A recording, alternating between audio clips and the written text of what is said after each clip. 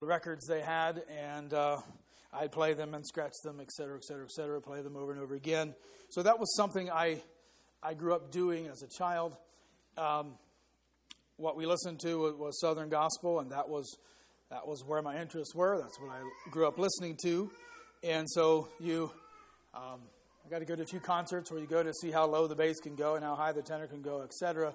And that's kind of the environment there. And you begin to idolize those men, those singers a bit in your little boy world. And kind of this thing, a great thing to do in life would be travel around and sing with one of these quartets. But after high school, I was asked to teach school, and I went teaching school that fall, which, by the way, I wouldn't recommend that. I enjoy teaching, and I love to see young people teaching, but it's probably good to give yourself at least a year outside of school before you go back. But I entered a community that was a little bit more conservative in their musical ideals than what I was, and I knew that. So I tried to be careful, but I was careful because I was trying to be respectful to the families that were there, not because I had any convictions for it necessarily, but I didn't want to offend anyone of the parents and their families. I boarded with a family for 5 years where I was teaching that they had a son that was about my age, a little older than me, and we became good friends. But he had some strong beliefs about music, and we butted heads. So we had some lively discussions about music. I would say they were mostly friendly, but we didn't agree. My brother and I and two other brothers at church had started to do some singing in a quartet. And when you do that, you have to find something to emulate. You're going to pursue some kind of style. So we began this process of what are we going to listen to? What kind of songs we want to sing? So we kind of started with the a cappella Southern gospel, which there is recordings of that. But it doesn't really quite fit our churches. It's pretty loud and et cetera. So that didn't quite work. So we moved towards an a cappella bluegrass. There's some bluegrass quartets out there. And that's a lot more mild and relaxed. And kind of started listening to that and trying to find our way there. But then that summer, the first summer of 98, I went to Faith Builders. And that was the first time in my life that I was under someone who spent time on teaching us how to sing. How do we do this? What are the details? How do we want to sing the text? How do we want to sing these songs? And it really clicked with me. I got all excited, so I came home to my siblings, and of course, as the oldest, you know how us oldest are, we kind of make things happen, and it kind of got them fired up, I guess you would say, and we started to pursue that world just a bit. Now, I go back to school in the fall, or I'm not exactly sure the time frame here, and this friend I was just talking about had a set of tapes from Majesty Music, which is a very fundamental Baptist group in South Carolina, and a whole series of sermons. And I had not been ready for those sermons, but I was now. After my experience at Faith Builders and so on, okay, I'm ready to listen to these sermons. In those sermons, they played music, and it clicked. Oh, yeah, that makes sense. So by the time I got through all of that, I had quite a collection of CDs. I don't know how many. I threw them all out. Almost all of them went. And I remember my students, I told my students about this, and, hey, give them to us. Don't throw them away. Don't throw them. I said, no, if I don't think I should be listening to them, I'm not going to pass them to you. But I was able to identify, as they played music, identify with the sounds and so on and techniques and say, you know what, a lot of the music I have doesn't pass. Now, when you throw out music, what do you have to do? You got to replace it with something. And that's another long journey then. What am I going to purchase to replace that? And we'll talk about that maybe a bit later. But this morning, you're in one of four positions in relation to music. Either you are listening to music that you wish you could bring into your church, or you could pursue the music and lose what you believe. If I would have pursued that Southern gospel world that I was so attached to, I knew I would have had to walk away from a belief system. There's no way I could have, I don't know if I'd have been good enough, but tried to join one of those quartets and remained a conservative Anabaptist and held to those truths. So I could have pursued my music that I was listening to at that point and walked away from a worldview. Or I could sit and be disgruntled, which is where I was to a point, and unhappy because my church music's boring and not what I liked. There's a fourth position, though, that I Lord willing, I'm here this morning. Or I could move towards listening to a style of music that I can actively participate in and promote in my church.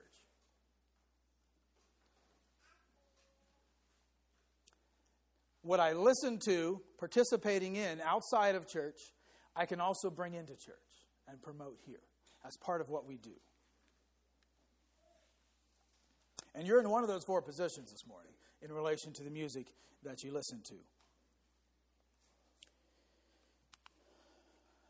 Verse in Isaiah, "Behold, God is my salvation. I will trust and not be afraid. For the Lord Jehovah is my strength and my song. He also has become my salvation." For sake of time, I'm not going to turn, but if you turn to Exodus 15, the Song of Moses, the second verse, it says the same thing. It talks about the Lord being my song. The word song here and in Psalm 81 and in Exodus 15, verse 2, the original Hebrew is Zimrath. Not sure if I'm pronouncing that right, but that's the original word. It's only used 3 times in the Bible, and it's an instrumental word. It only relates to the instrumentation. And Isaiah says, God is my song instrumentally. Exodus, Moses, and the children of Israel said the same thing. And in Psalm 118, King David, or Asaph, would have said the same thing. That God is my song on an instrumental level. So again, a question similar to what we were talking about last night. Brother Floyd referenced it at the end. If we take away the lyrics from our music, is it still God's song? If someone from another country entered your house and could not understand English, and you played some a cappella music, would they know, even though they couldn't understand it, would they know this is something that would be honoring God? Is it still the Lord's song? 2 Chronicles 29, "And Hezekiah commanded to offer the burnt offering upon the altar, and when the burnt offering began, the song of the Lord began also with the trumpets and with the instruments ordained by David, king of Israel." The song of the Lord began with trumpets. That was God's song with the trumpets. So what can we conclude? God is the source of our strength. God is the source of our salvation. God is also, should be, the source of our music. And if God is the source of our music, it puts some parameters into that. Our music should reference Him and His character. Holiness, purity, righteousness, justice, order, etc. are all things that should be reflected as best we can. And obviously this is all in the context of being human and doing the best we can at honoring God through our music. And we can't do this perfectly because we're human. But an endeavor to have these things as part of the music that we sing and part of the music that we listen to. Turn with me to 1 Corinthians chapter 14. Tool number 4, our music, Christian music, should be distinct. Christian music should be distinct. 1 Corinthians chapter 14.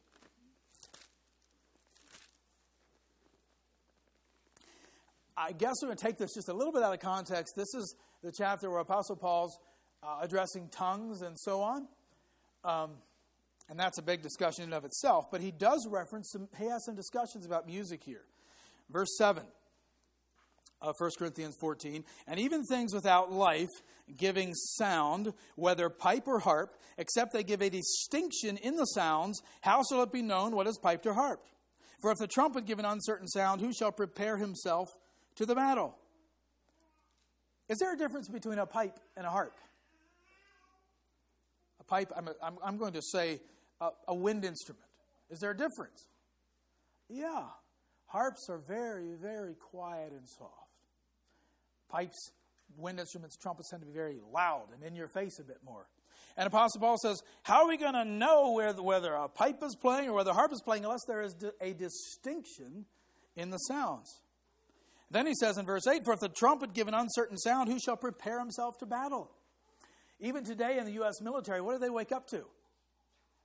Taps at 6 or 5, whatever, and you better be out of bed, bang. But it's that trumpet in the morning that wakes everybody up, and they know what that means. Very distinct. There's no uncertainty there. They get up and prepare. As Christians, and especially as Anabaptists, we talk a lot about being separated from the world. And that's good. But along with that is the idea of being separated unto God. The positive side of being separate from the world is the fact that I want to be separated to God. That should be the focus, not that way. Saying, I want to be separated unto God, whatever God wants for me. And if I do that, honestly, I will be separate from the world. The focus needs to be on that separation to God. And so our music should distinctly point us towards God. It should actually direct away from what the world sounds like, not pursue it. I remember, again, as a young person in that time frame, going to a Christian bookstore and walking up to the CD rack. So this was probably 2000 or so, a long time ago anymore. And right at the CD rack, they had a book. And I started paging through the book, and it said, if you like this secular artist, you will like this Christian one. And I remember one of the lady artists had talked about her having a smoky vocal. I'm not sure what they meant by that. But they had a whole book that said, if you like these secular artists, you will like these Christian ones. Now, was that based on the text or the sound? Based on the sound. And the world was establishing what the Christian music sounded like. It wasn't the other way around. So we had Christian pop and Christian funk and Christian rap and Christian this and that. The world comes up with rap music, and then we Christianize it. But we follow the world in the sound. Do we do that with anything else? Ladies, are your dress patterns following the world, or do we establish as a church how we dress? The world doesn't dictate that. But somehow music gets a pass. We don't do it with our language. Do you somehow Christianize how the world talks, or do we stay away from it? We establish from the Bible what a Christian should talk like and what a Christian should act like. But in the world of Christian music today, the sound is established first, and then we follow after. Verse 15, if you're still there in 1 Corinthians 14. What is it then? He says, I will pray with the Spirit, and I will pray with the understanding also. I will sing with the Spirit, and I will sing with the understanding also. I think that relates to the text, but I also think that relates to understanding what music is and what it can do for us, the power that's there. Christian music should be distinct. So some elements of good music. Go with me to 2 Chronicles chapter 5, one of my favorite stories in the Old Testament. And the Old Testament is full of good, solid examples of principled music. And here's one of those. 2 Chronicles chapter 5. And this is after the dedication, or this is the dedication of the temple. The children of Israel had spent a lot of time and a lot of energy putting this house of God together. And now it's time to invite the presence of God into this tabernacle, into the temple. Verse 13, 2 Chronicles 5. And it came to pass, as the trumpeters and singers were as one, to make one sound to be heard in praising and thanking the Lord. And when they lifted up their voice with the trumpets and cymbals and instruments of music and praised the Lord, saying, For he is good, for his mercy endureth forever. That then the house was filled with a cloud, even the house of the Lord, so that the priest could not stand to minister by reason of the cloud, for the glory of the Lord had filled the house of God. The first element of good music is unity. It says here that the trumpeters and singers were as one. Now, according to the Josephus, the Jewish historian, there may have been up to 200,000 singers and up to 120 trumpets and 4,000 instrumentalists. Can you picture that? I can't. And I don't know who the director was. I would like to meet him. Because it says what? They all made what? One sound. Wouldn't that be fascinating? We look at a choir of 100 people, and that's pretty big. This could have been up to 200,000 singing and making one sound. A secular quote. He says this. He says, now apart from the primitive driving rhythm that lifts the fur on your spine and starts your feet tapping in spite of yourself, what is the outstanding feature of any hot band? The answer is improvisation, spur of the moment, faking on the written melody and rhythm, making things up as you go along. Back to my roots, the Southern Gospel world, you go to, again, please, I'm not judging anybody, okay, not at all. But you go to a concert and you want to see how high the tenor can go or how low the bass can go. And I remember telling my dad that the best men's chorus in all the world would be like 4 of these quartets together singing. That would just be the most phenomenal men's choir. I heard it one time. It was really poor. You know why? Because they're used to singing a part by themselves, not blending in with other people. It really was very poor. It didn't sound good at all. Even the best quartet, and it was some of the best Southern Gospel quartets of the time. But it didn't sound good because they're used to singing by themselves. They weren't used to creating an experience of unity in their singing, doing their own thing a bit, and improvising, and in that process, entertaining the audience. Another quote from a secular source. He says this, music brings about similar physical responses in different people at the same time. It is able to draw groups together and create a sense of unity. Music has the effect of intensifying or underlining the emotion which a particular event calls forth by simultaneously coordinating the emotions of a group of people. We're about 45 minutes from Penn State. They can put 110,000 in there, maybe not quite. It's the second biggest stadium in the United States. 105,000 people. If 90% of them are Penn State fans, and they decide to, or how do you get all of them doing the same thing at the same time? Music. You get 90,000 people moving together with what? Music. That music simultaneously coordinates the emotions of the sports fans. Over 160,000. The 4th largest stadium in the world. And I think it's the 2nd largest in the United States. But what pulls that all together? The music. Allows them to control what's happening. What do they call that? The wave. I'm not even sure what all that means. But you get the wave going in the stadium with music. Turn with me to Isaiah chapter 52. Now, we look at some of these Old Testament prophets and some of the writing abilities and the wonderful literature that's found in some of these books. And it's actually one of the... I think it's Jeremiah. Maybe some of these other Old Testament writers are studied in secular college simply because of the literary value of this. So Isaiah 52, 7-9. Notice what it says. How beautiful upon the mountains are the feet of him that bringeth good tidings, that publisheth peace, that bringeth good tidings of good, that publisheth salvation, that saith unto Zion, thy God reigneth. Thy watchmen shall lift up the voice. With the voice together shall they sing, for they shall see eye to eye when the Lord shall bring again Zion. Break ye forth into joy, sing together, ye waste places of Jerusalem, for the Lord hath comforted his people, he hath redeemed Jerusalem. And maybe this is speaking of the future, but notice the wording. He says, with the voice together shall they sing, because they're going to see eye to eye. There's powerful unity here, not only in singing, but in thought. They're going to agree and they're going to sing together.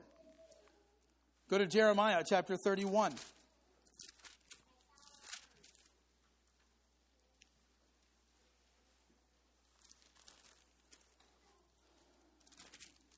Jeremiah 31, verse 12.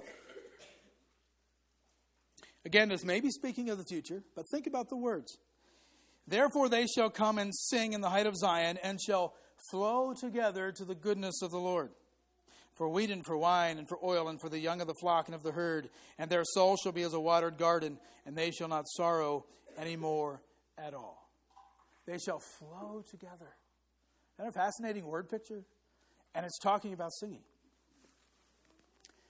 To reach this level of unity, we, in our churches, we need music to follow. Church music was and is being written to accent the message. Remember we talked last night about the music as a vehicle that's going to take the message one way or the other, and we want to take it in a godly direction. I forgot to look this one up, but I would like to look at Hallelujah, What a Savior. If we can find that in here quickly. Man of Sorrows, What a Name. If someone beats me to it, holler the number, please.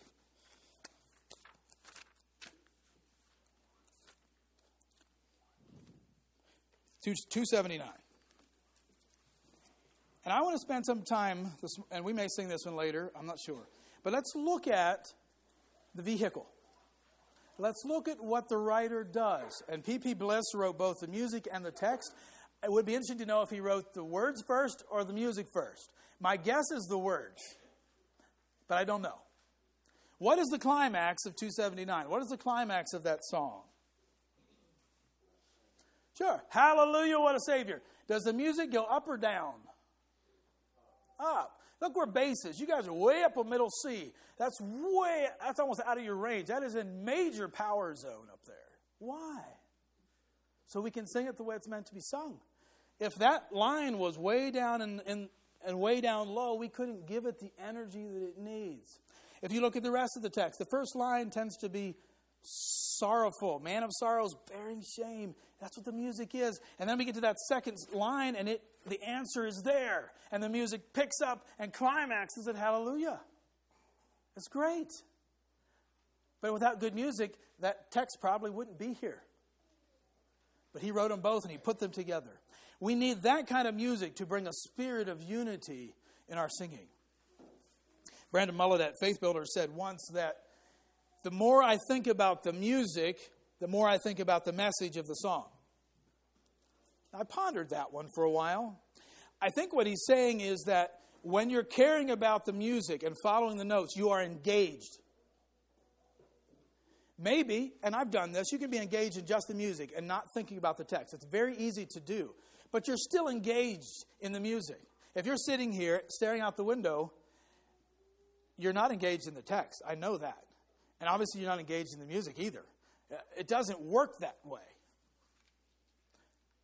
When I think about what I'm singing, that helps me think about where the song's going and what's there for us. Helps keep us focused on the song. What about personal unity? As a church, we need unity, especially in today's day and age. We're called to unity. We believe very strongly in practicing what we preach. We believe that our Christianity is a 7-day-a-week Christianity. It affects everything we do. In a lot of liberal churches today, I'm not judging, I'm just making a point, there's 2 services on a Sunday morning. One's a traditional service, the other one's a contemporary service. What's the difference between the 2 services? One thing, the music. Usually the traditional service is first, because I don't know if our young folks like to get up early anymore. So usually the traditional service where they sing hymns is first, and the older folks are there. The second one tends to be the contemporary one, where it's the praise and worship, etc. Does that bring unity to a congregation? When mom and dad and grandma and grandpa are there in the morning, and the young folks come in the forenoon, is there unity there? No. Music has divided them. Dividing the younger generation from the older generation. Even in the world, 80 to 90 years ago, the beginning of radio and the 20s and 30s, the bulk of the world listened to the same kind of music. Grandma and grandpa and the grandchildren sit around those big old radios of the 30s, and they listen to the same stuff. We move into the 50s and the advent of rock and roll, and we have this division of generations. We've got young folks with their record players in their bedrooms listening to Elvis and the Beatles and so on, and mom and dad are pulling their hair out. They hate this stuff, but they can't stop their young people. This is in the world, not in the Christian circles, and they don't like this music, but it's young people. What are you going to do with them? And they go upstairs and listen to their music. Mom and dad are distraught with that. The generations were divided. But the same thing has happened in many churches today. Music has done the same thing. It's divided the generations. We're called to be a unified people. We're called to leave a uniform testimony to the world around us. What about on a personal level? What about personal unity? Consistency. We're expected as Christians to have unity between what we talk and what we walk. Ladies, I see you wearing nice, modest dresses here this morning. If we would drive past your garden tomorrow, if you're cleaning up your garden for fall, and it's warm enough, I would not expect to see you in a tank top and shorts, right? I would expect to see you in something that is unified with what you're wearing right now. It's going to be old, it might be stained, but it will be you'll be unified. It'll look the same as what you're wearing now. It's not different. So why then in music can we walk out the back door of our churches and listen to music in our cars and anymore in our headphones that has no resemblance whatsoever to what we're doing in here? We can do that 6 days out of the week, and then we can come back here and endeavor to sing what we're singing here. And it's completely different. Is that unity?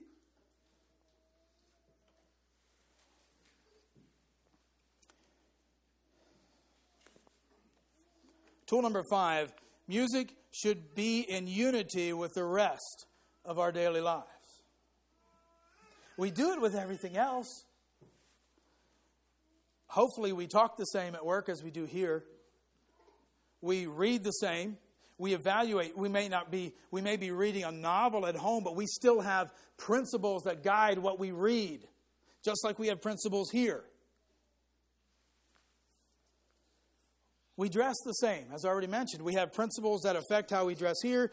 We apply the same principles the rest of the week. We pray the same. We pray here and we pray at home. We're praying to God. It's all in unity. But somehow, music gets a pass. I'm going to play a couple examples this morning.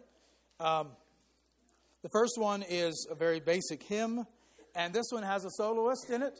He's not using a microphone. He's filling the church.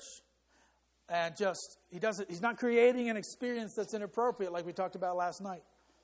Very clear and open solo. Second song is just a basic hymn we sing in our churches. It's very solid. It's very unified. It flows well.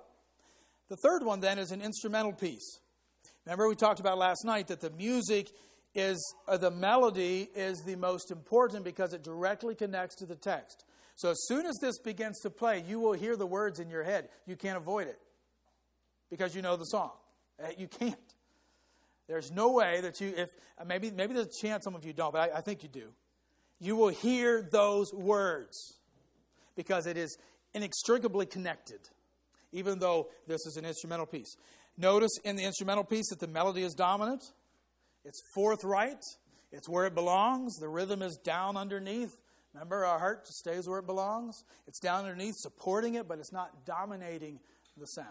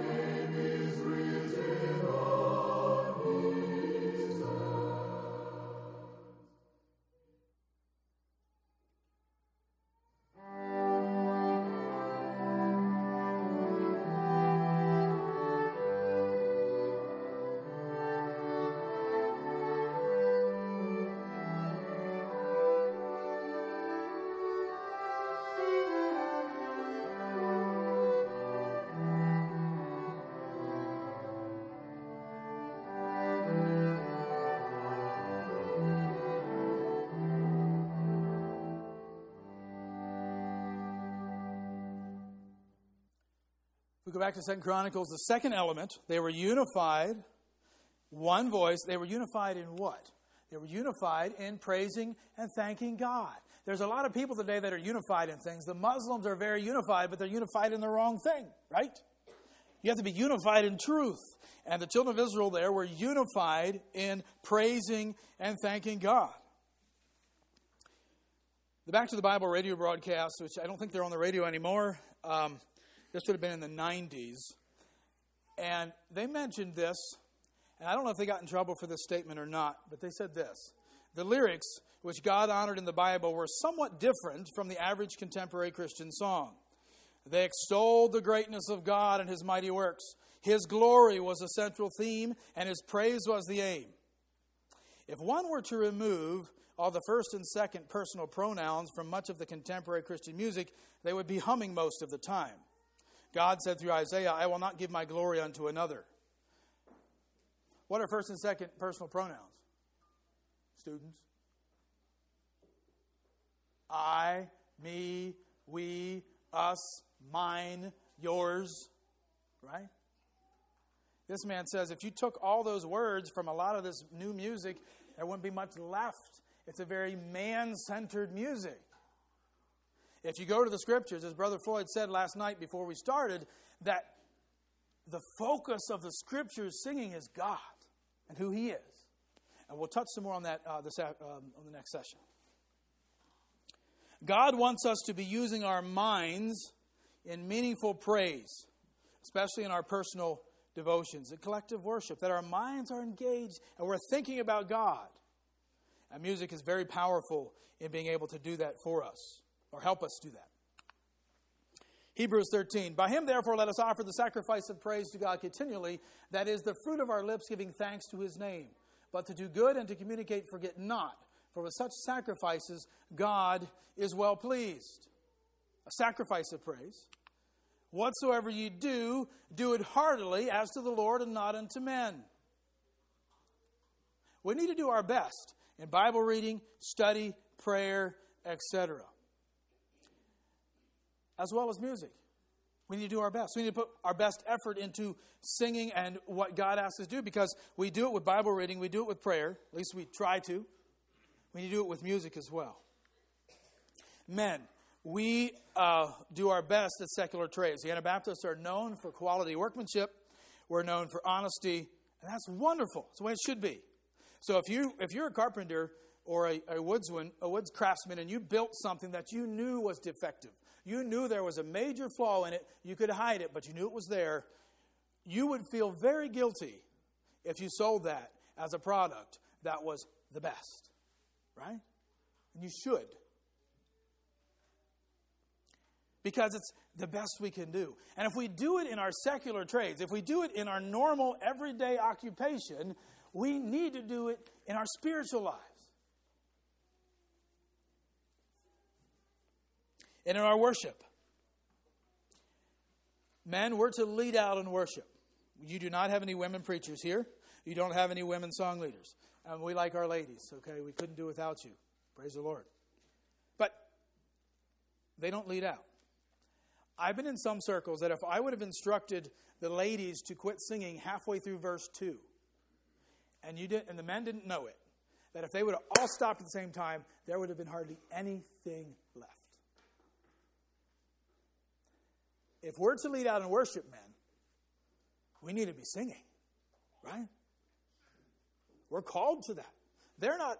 We're to lead. Now, I know they sing the melody. That's right. But we can lead with enthusiasm and excitement. And again, somehow, music gets a pass. And I'm not sure why. Man, let's lead out in worship. Let's get excited about our singing. Let's get excited about our preaching. Let's get excited about our teaching. Let's get excited about our praying. All that's part of our worship. And we're called to lead out in that. So this morning, as Christians, based on the fact that God commands us to sing, we are musicians in some shape or form. Maybe some of you play some instruments. Maybe some of you really know music well, and that's great. Some of you maybe not so much. But we're still called as Christians to be a part of singing and worship as best we can. So what should we be? Musicians that are empowered by God. What are some things, some descriptions of that person? First of all, we're chosen. 1 Peter 2:9. But ye are a chosen generation, a royal priesthood, and holy nation, a peculiar people, that ye should show forth the praises of him who hath called you out of darkness into his marvelous light. Nehemiah. Now it came to pass when the wall was built, and I had set up the doors, and the porters and the singers and the Levites were appointed. Now I want you to notice the difference here. Nehemiah appointed the singers here when he was bringing things back together. He appointed the singers. Who chose you this morning? Your preacher? No. God did, right? We are chosen through the Spirit of God to be all of these things. And what's the point of being a royal priesthood, a holy nation, a peculiar people? To what? Show forth his praises. And that involves singing. It's much more than that, but it does involve our music. And your preacher or your teacher didn't pick you like this. God did. A much higher calling than the Old Testament. So as musicians, we are chosen. Secondly, we should be well organized. Corinthians, let all things be done decently and in order. Again, to the Old Testament. Look how they did things back then. And the priests waited on their offices, the Levites also with the instruments of music of the Lord, which David the king had made to praise the Lord, because his mercy endureth forever. When David praised by their ministry, and the priests sounded trumpets before them, and all Israel stood. This is a very organized worship service. God instilled that in them. God instructed them exactly how to worship him, and they did it. It was very organized. We don't have that per se today, a bit, but we do have this commandment, that let all things be done decently and in order. We should be well organized. You have your song leaders. They take their places. We have songbooks that help us stay organized. And the list goes on. Thirdly, we should have some training. Now, don't throw me out yet. Okay? I'm not talking about going to college for 4 years. I'm simply talking about, I believe that everyone can learn enough to actively participate in congregational singing. My heart's cry is for our congregational singing, not necessarily our choirs and so on. They have their places. But right here, right now, is the most important time that we sing together. Choirs help us learn. Choirs train us. Okay, so they have their place. But right here, every Sunday morning, every Wednesday night, you sing. We don't all have to be wonderful soloists. We don't all have to be marvelous song leaders. But you can still learn enough to know and participate in singing. We can participate in a sermon without being able to read. You could go to another country and lead someone to the Lord who can't read. But what's the very first thing you would do? Teach them to read. Why? So that they can read the scriptures for themselves. I think music is similar. You can enter in a bit without knowing anything. But why don't we teach it so that you can enter in better and participate more?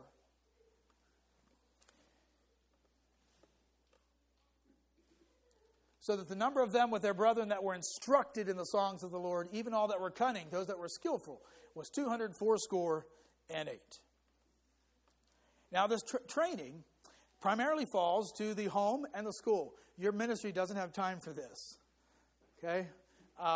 So homes, parents, and schools. If you're here as a teacher, it is our job to make sure that our people, our students, our children have the ability and the knowledge to enter into singing. I'm passionate about Christian education as well. And I ponder, what do my students take with them to church every Sunday? Their ability to read and analyze, which they learn very young. What else? Usually not algebra, usually not biology. Their knowledge of music comes to play every time they sit on the pews.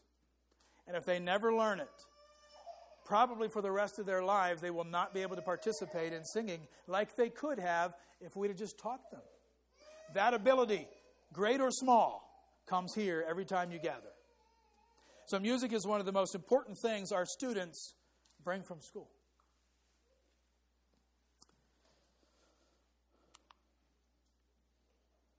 The third element of good music. We have unity in praising and thanking God. And when those things happen, we have power. If you go there to 2 Chronicles, if you're still there, if you go back to that story, it says the house of God was filled, or the house of God, the temple was filled with a cloud. Okay, the power of God came. It says the priests couldn't even stand up. So I'm assuming that these priests have been preparing for this for years, maybe. This time where they would be able to sit in the house of God. But it says they couldn't even stand up because the power of God came in and filled that place.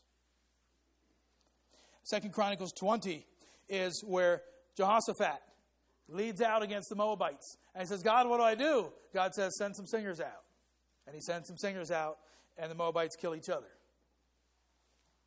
2 Kings 3 is a story of Elijah. Jehoshaphat and Ahab come to Elijah and say, hey, we don't know what to do. I forget who the enemy was. It doesn't really matter. The enemy's out to get us. What do we do? And Elijah's pretty frustrated because Ahab was not following God. Jehoshaphat was in the middle somewhere. And Elisha says, well, because of you, I will see what God has to say. But he's angry. It says there that they had to bring a minstrel to play Elisha some music. Once the music calmed him down, he could hear the word of God. He heard from God, and then he communicated that to Ahab and Jehoshaphat. But he needed calm down. And how'd they do it? With the power of music.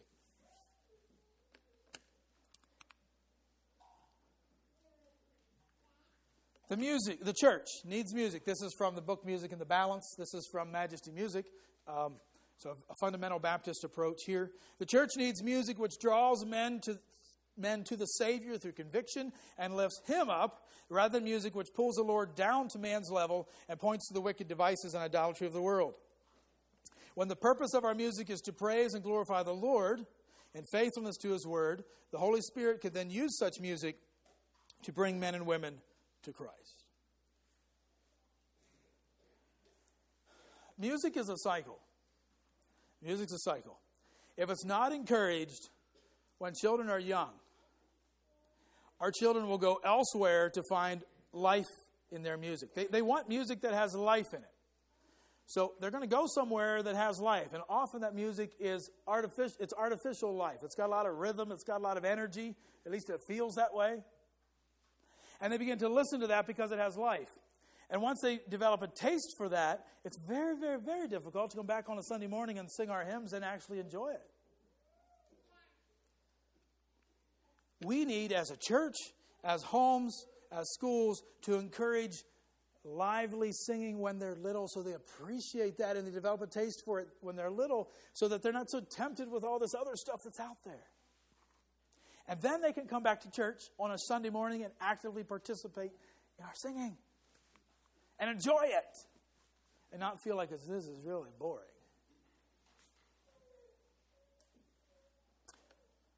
We'll take a break, but I will play these 4 examples. Just some nice pieces of music, some hymns, a children's song, a spiritual. I like spirituals. As a teacher, Negro spirituals, there's a lot of history to them, and I appreciate them. For one primary reason is they don't usually sing. I don't know if I've ever heard a Negro spiritual that sings bad about their masters. They're singing about what? Going to heaven, right? We're getting out of this place. The focus is God and going to heaven. Getting on the train, whatever, the chariot, etc. And so spirituals bring an element, especially to school, of energy and liveliness. A little more rhythm in a spiritual than a lot of other pieces, and that's great. And so it's really nice to have that available to us. The last one then is another instrumental piece that, again, I guarantee you will hear the words in your head because you cannot disconnect this melody from the text. It's impossible. 4 examples. Jesus bids us shine with a clear, pure light, like a little candle burning in the night, in this world of darkness.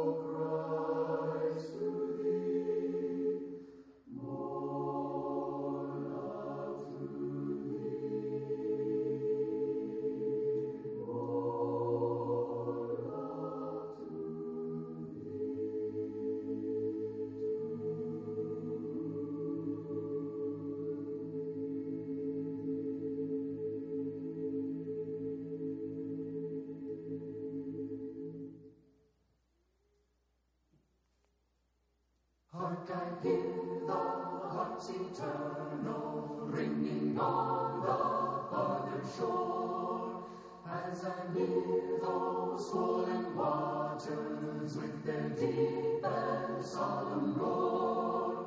Hallelujah, hallelujah, hallelujah, praise the Lord, hallelujah, hallelujah, glory to the great I am, and my soul.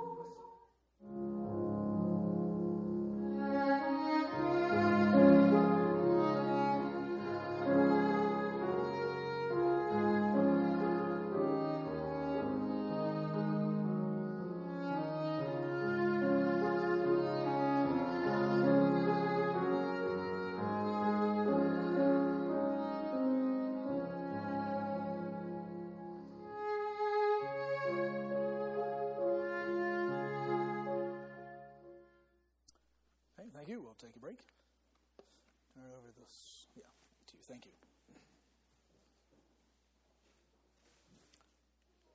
Sheldon, we'll take a break. We'll just sing the simple chorus, Father, I believe. You, I believe. You, I believe.